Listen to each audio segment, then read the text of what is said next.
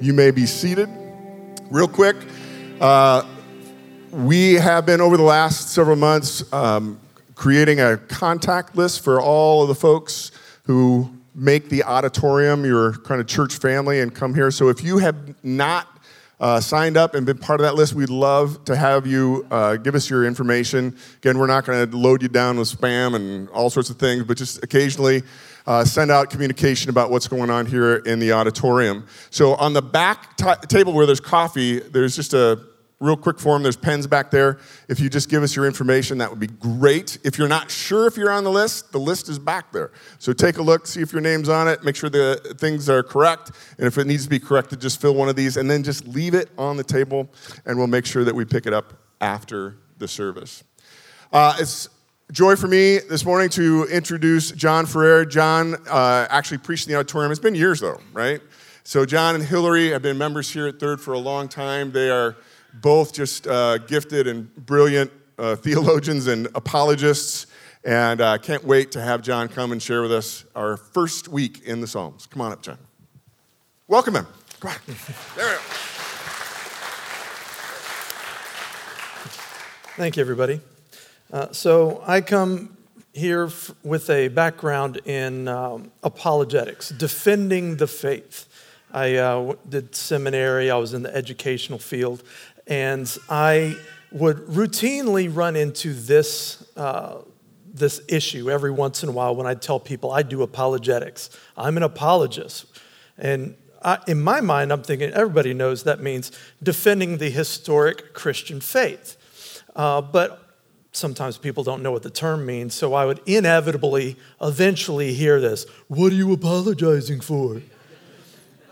And I used to get indignant about this because, I'd hear, "That's not what apologetics is. And then I'd go into teacher mode and try to explain to them the significance of apologetics.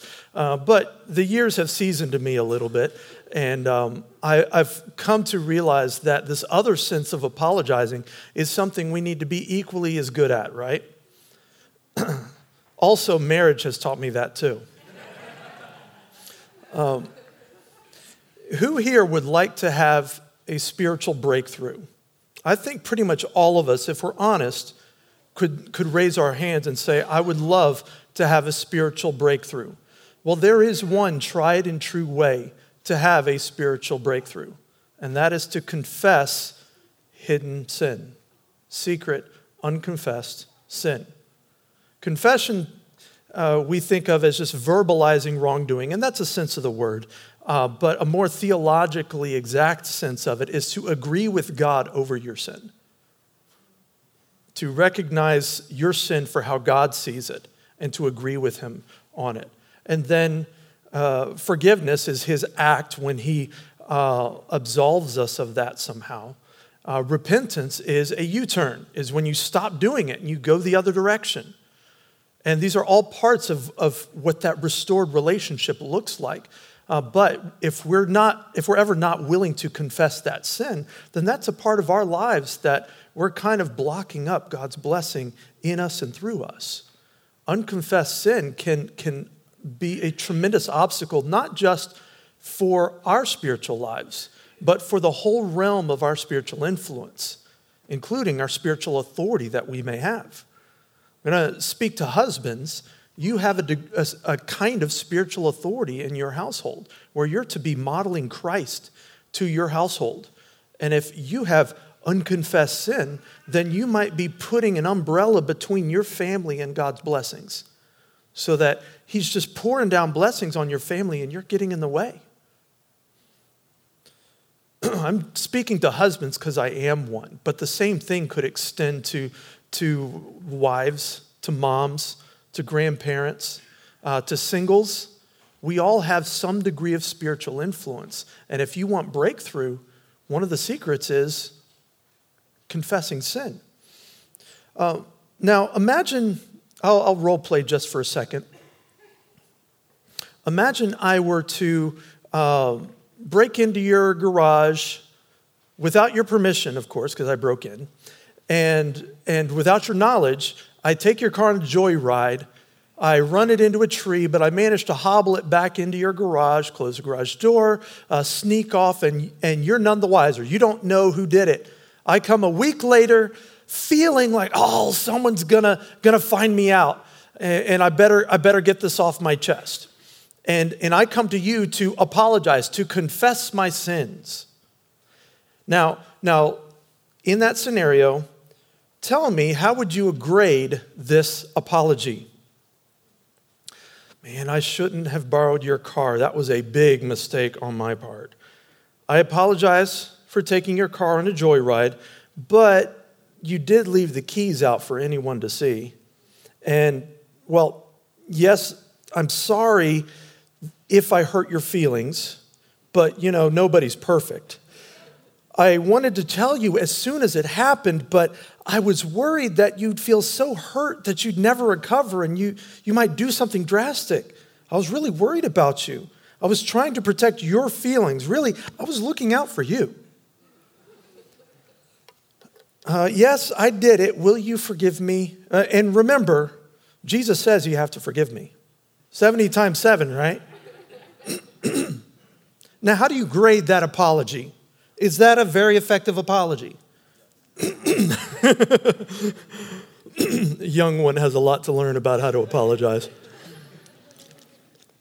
Yeah, that was a terrible, terrible apology, especially when you try to add on to it. Now, can we just put this all behind us and act like it never happened?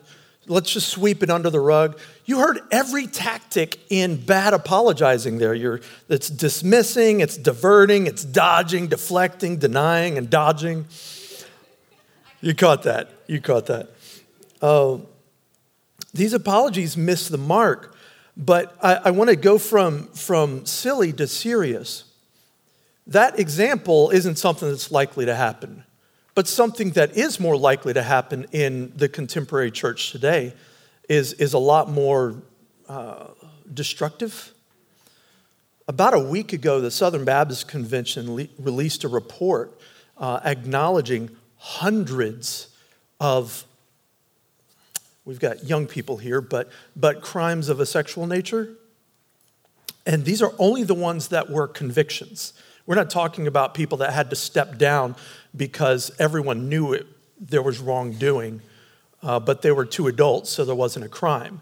But it was betraying a trust, it was ruining a marriage, it was setting a bad example, and these were church-splitting type of disasters, hundreds of times over in the largest denomination in America.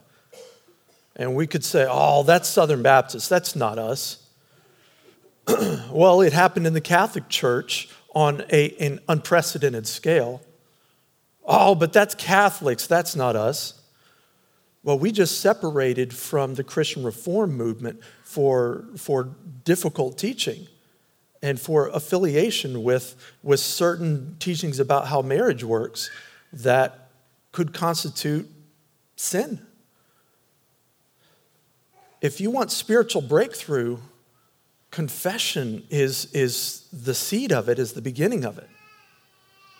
This is the state of Christianity in America. We're in a tough spot.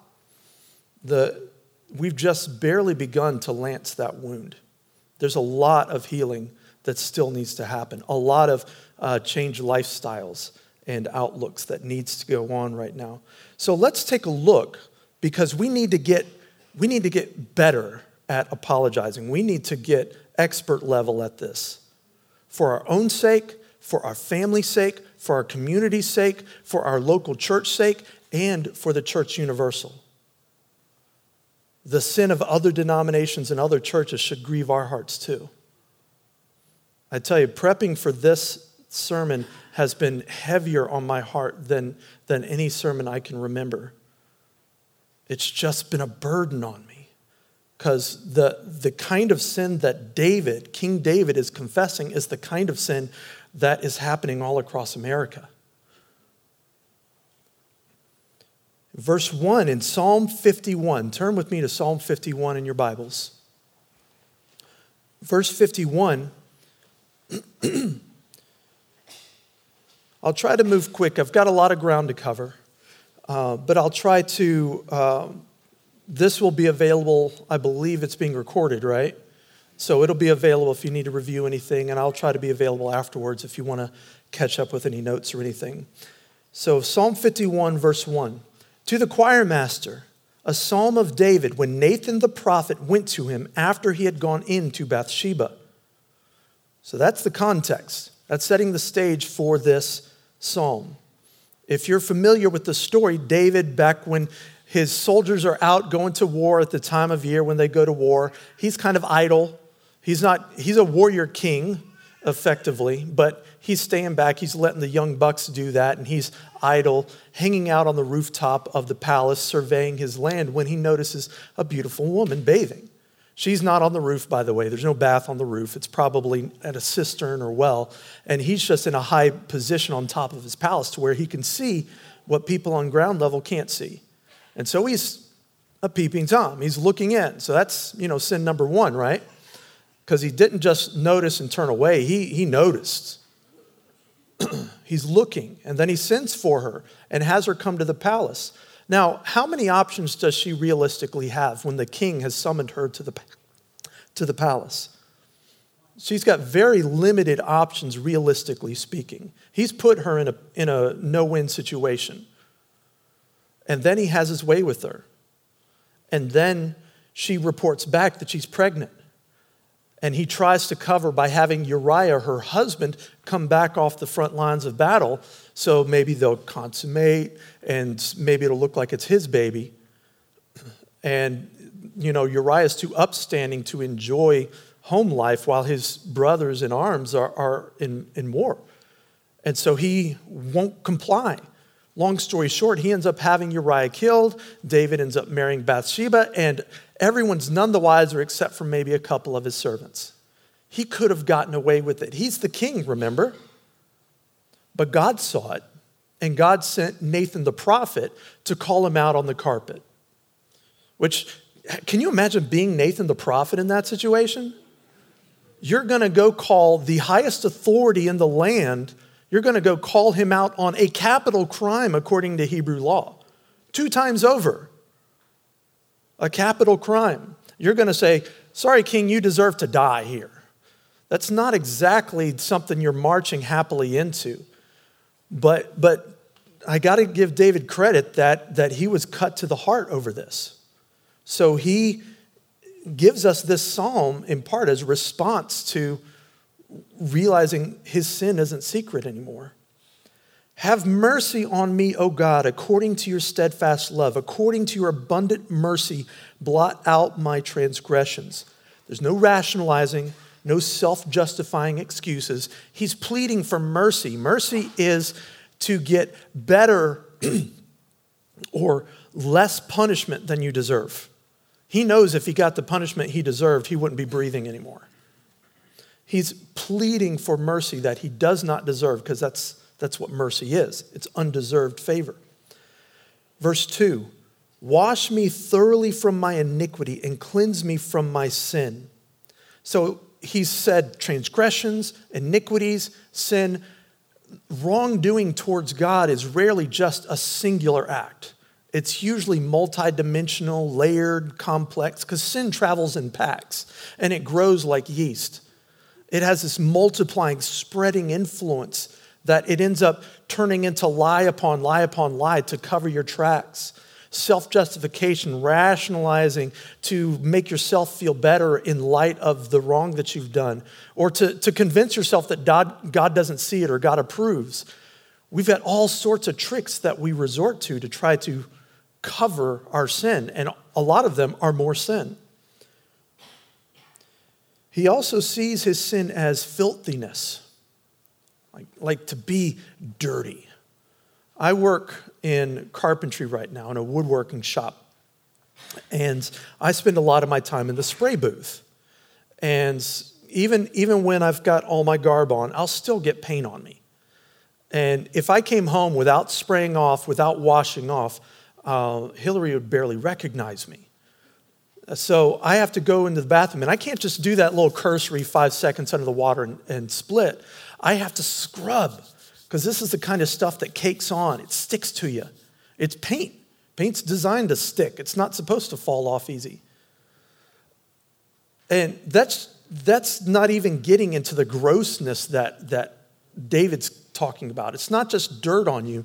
It's muck, it's mire, it's garbage. For him, sin feels like being covered in fecal matter, snot, just refuse. For I know, verse 3, for I know my transgressions and my sin is ever before me.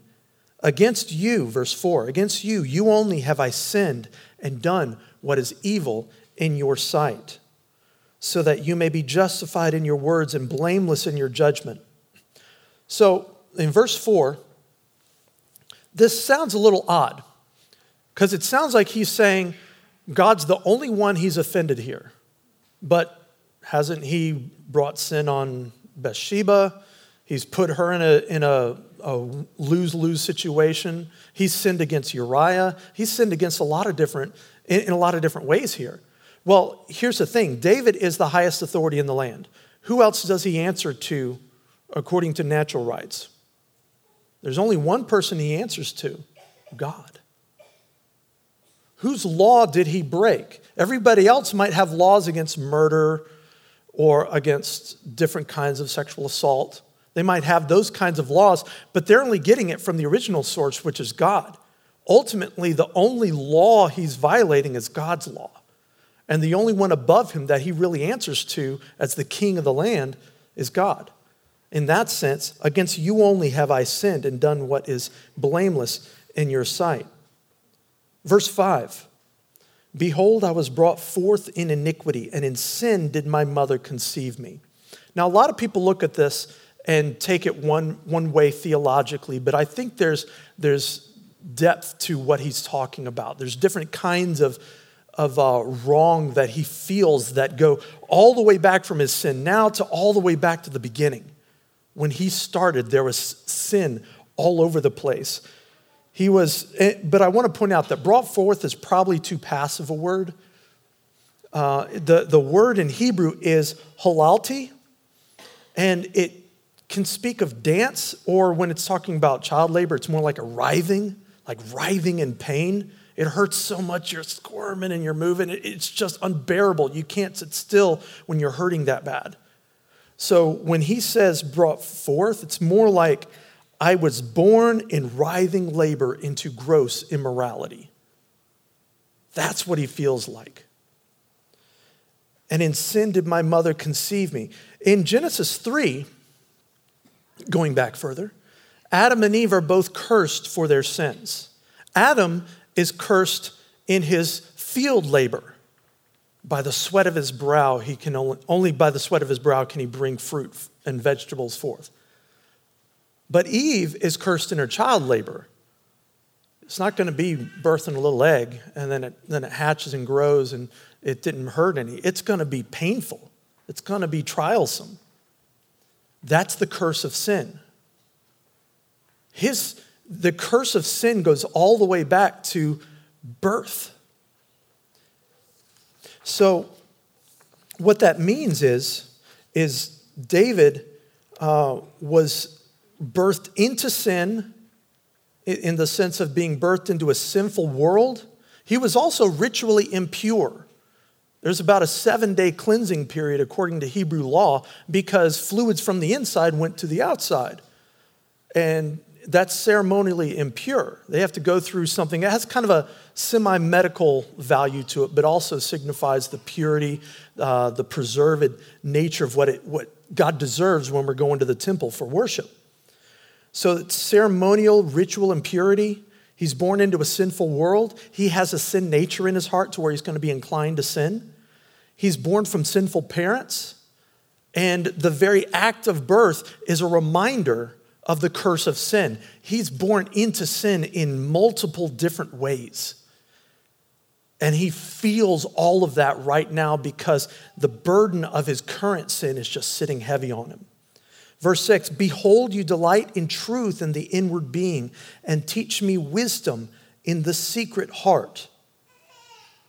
This is God delighting in truth in us. and planting wisdom inside us, we have different ways in which we relate to truth. Different ways in which we relate to truth. Sometimes we relate it in terms of evasion, because the truth hurts, we don't want to deal with it, so we dodge. We're avoiding it. We're evasive. Other times we relate to truth as decoration. It's something we put on for Sunday mornings. We walk in the light of life. We act like a good Christian. The truth of Christ is something we pretend like we live through the rest of the week, but we take off our church vest after church on Sunday, and then we go back to the rest of the world and act like we normally do. Because truth for us in that case is decoration. It's adornment. It's like clothes. We can change our clothes, then live in a lie the rest of the week. Other times we relate to truth as separation. It's something that we want at a slight distance. We want at arm's length. We want it nearby so it's useful, but we don't want it close enough to really get uncomfortable and to start having to change our lives. Other times we relate to truth as manipulation. It's something that we take into our hands and we try to make it into something else that we prefer. That's kind of what people mean when they say, my truth. Oh, that's not my truth. My truth is different from your truth. Well, is it true or not? If you disagree with it, you're wrong. If you accept it, you're right. Good for you. But it's true whether you like it or not. But there are people who look at truth not as something to conform to, but something to conform. Something to take it and make it fit me because I'm the standard bearer. I'm the reference, not God's truth. And then still others of us, and I think what he's getting at here, we relate to truth as medication. We don't always relate to it in evasion, decoration, separation, or manipulation. I know, Asian, I get it, yeah. I'm a preacher. What are you going to do? But we relate to it as medication. It's something that you have to internalize. It doesn't work until you get it inside. And then you have to let it do its job. You have to let it take effect. You have to let it change you so you can be healthy again. So when he says, you delight in truth in the inward being, he's talking about truth that sinks in. We've internalized it somehow, like food, or better yet, like medicine. Verse 7, purge me with hyssop, and I shall be clean. Wash me, and I shall be whiter than snow. Now, I don't know much of anything about making plants grow, but I can Google. And I Googled hyssop here. Hyssop is a garden herb. It's in the mint family. I pronounced it right. I kept the H in. Thank you. It's not herb, it's herb. But it can be used in teas. It's got some medicinal properties. It could be a spice. But what it's most known for is serving in ritual purification in the sacrificial system. It would be combined with scarlet wool and with cedar wood in burnt offerings. Apparently, it had a pleasant smell. But it's also what's used to offer, it's a hyssop branch with a sponge on it and some sour wine, and that's what they offer to Jesus to drink from. But I think what David has in mind here is that this is also the branch used to paint blood across the doorpost in Passover. When he's asking to be purged with hyssop, he was asking to be spared from the death sentence. Let me hear joy and gladness.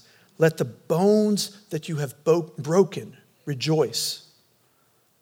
Hide your face from my sins and blot out all my iniquities.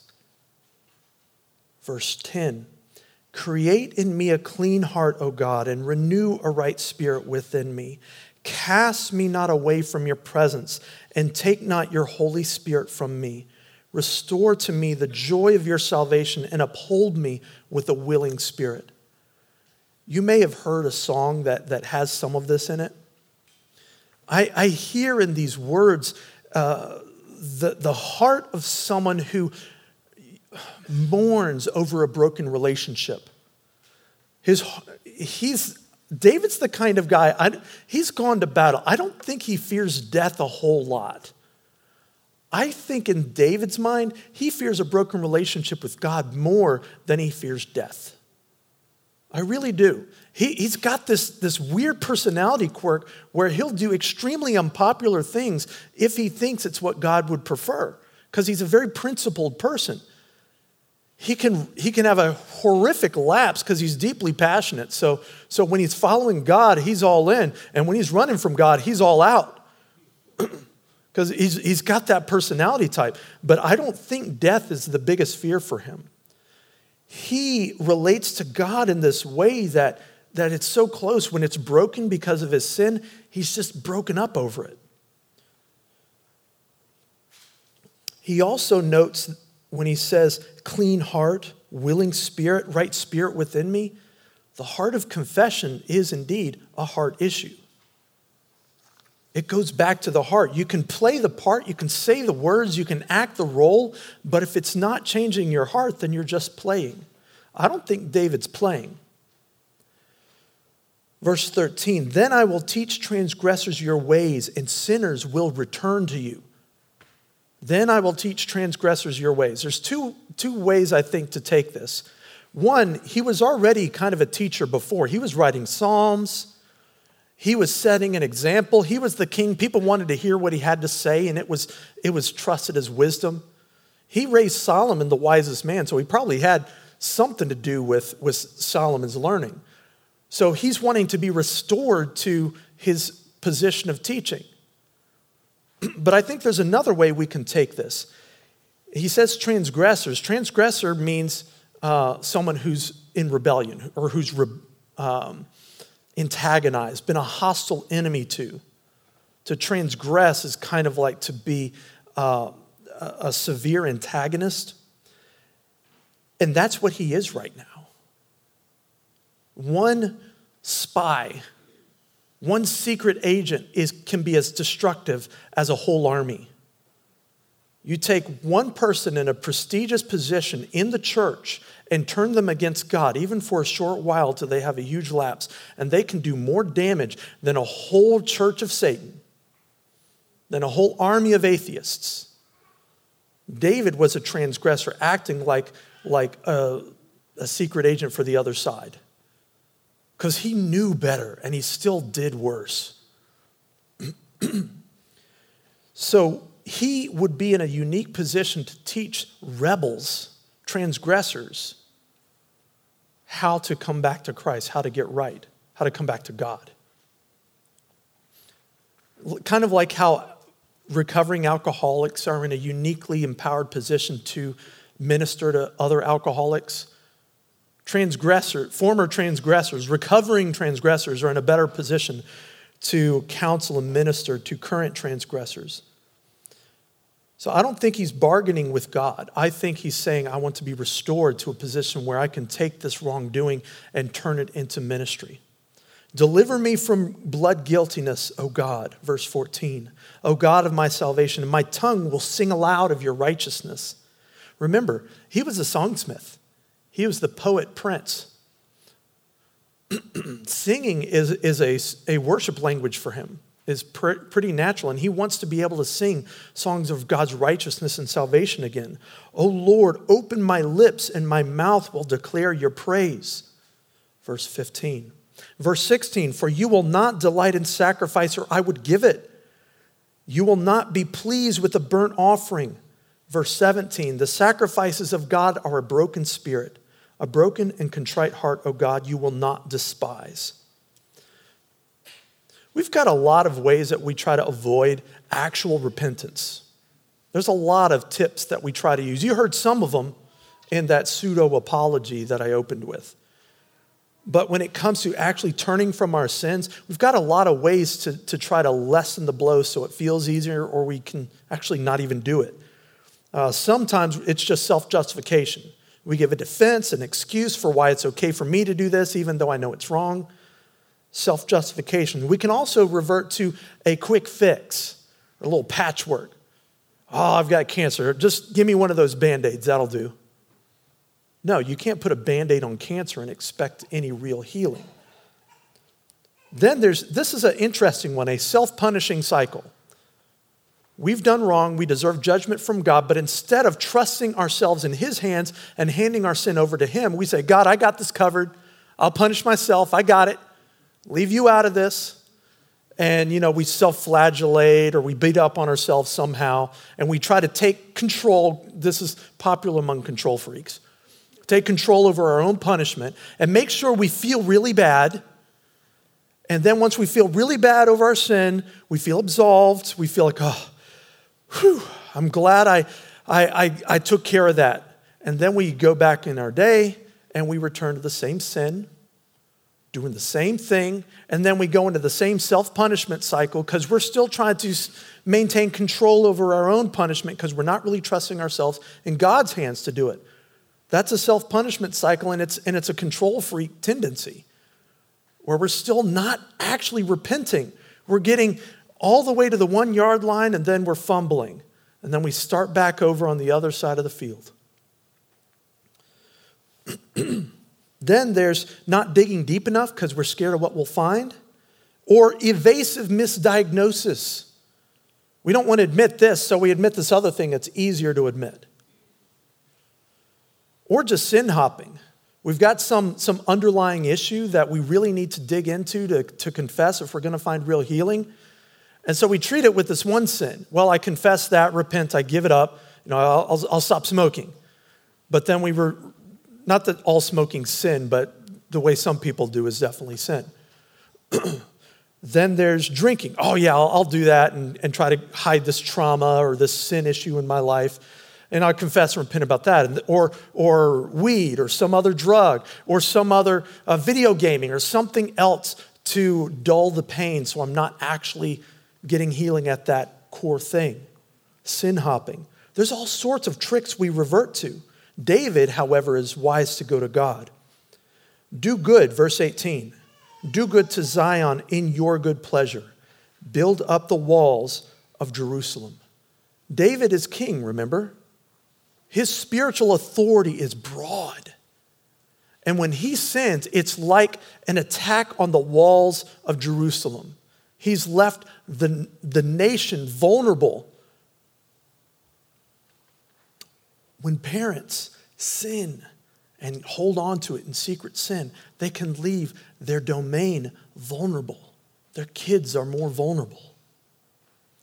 We saw this happen at a church that we were at in Dallas. The former pastor who had left, I think, just a couple weeks before we arrived, he was caught in sexual sin, and he confessed, he repented, he stepped down, and like the day it happened, the day he confessed and stepped down, they started having spiritual breakthrough after spiritual breakthrough. Folks were calling into the church office saying, my marriage has never been better, and it happened like overnight. I finally was able to kick this addiction. I finally restored this relationship that's been bottled up and on the rocks for years because secret sin was confessed. Breakthrough was happening. Then will you delight, verse 19, then you will delight in right sacrifices, in burnt offerings and whole burnt offerings. Then bulls will be offered on your altar. He's not saying, it's all a heart issue, let's get right at a heart level, and then we'll be good, because you can still keep that secret. Your secret sin can still be a secret if it's all contained in your heart. You might be right with God, but you're still wrong with other people. You're still living a lie. But he's talking about starting at the heart level and it manifesting in the public expressions of repentance, the public purification, the hard work, putting the work boots on. Because even if you're forgiven and you're going to heaven, you can still have natural consequences. You could still have an unplanned pregnancy, a venereal disease, a drug addiction, alcohol addiction, a broken relationship, a betrayed trust. You can still have natural consequences from these things. And I think God lets a lot of them sit right where they are, because otherwise we'll go right back to the same sin that caused it.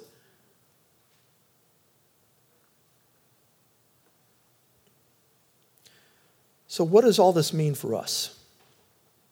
How good are you at apologizing? I'd like to think I'm better than I really am. And I suspect a lot of us are probably in that same boat. Gary Chapman, who wrote about the 5 love languages, and I'll be wrapping up with this, who wrote about the 5 love languages, has a companion book about the 5 languages of apology. He talks about apologizing in 5 different ways. I'm sorry, that's expressing regret. I was wrong, that's accepting responsibility. How can I make it right? That's making restitution. I'll take steps to change my ways and prevent it happening again. That's planned change. And then 5, can you find it in your heart to forgive me? Requesting forgiveness. Apologies that don't include all of those can fall short and feel kind of flimsy and insincere. If you want spiritual breakthrough in your life, it's going to start first with confessing to God, getting honest with Him, because you've never effectively lied to God. You probably tried all the time, but it's never once worked. If you thought you were lying to God, you were just lying to yourself about God, because He's not convinced at all with any of the games we play. There is no Instagram filter or Dutch front that ever had God fooled. So you might as well quit lying to yourself about God and confess. Get open. Let it start there. And then be praying for wisdom and guidance in how to multiply that confession to the people you've wronged. This is surgery, folks. You can't do this slipshod. Repairing relationships is surgical. And you need wisdom. You need counsel. You need the fellowship of believers to bounce these ideas off and say, how should I do this? A trusted accountability partner, maybe even a therapist. But you have to get serious about repairing those relationships, because your relationship to God is directly tied in. Your relationship to God is directly connected, like a T-section. That vertical relationship ties into your horizontal relationships. And if you're wrong here, you can't get very right here. And if you're wrong here, you can't get very right here. Let confession roll down. Because our churches, we've got so many blessings that God wants to pour out on your lives. God wants to pour out on this church. And I think we've taken a major step in the recent transition. But I think there's a lot of churches, there's a lot of people, there's a lot of families, there's a lot of communities that still have some deep unconfessed sin. And we're not quite yet ready to let God's truth transform us medicinally from the inside out. But let it start with confession to God. Take this time as we have some thoughtful, reflective music to search your heart for where you need to start confessing to God. And then be praying for the wisdom, the love, and the courage to confess with others who need to hear it.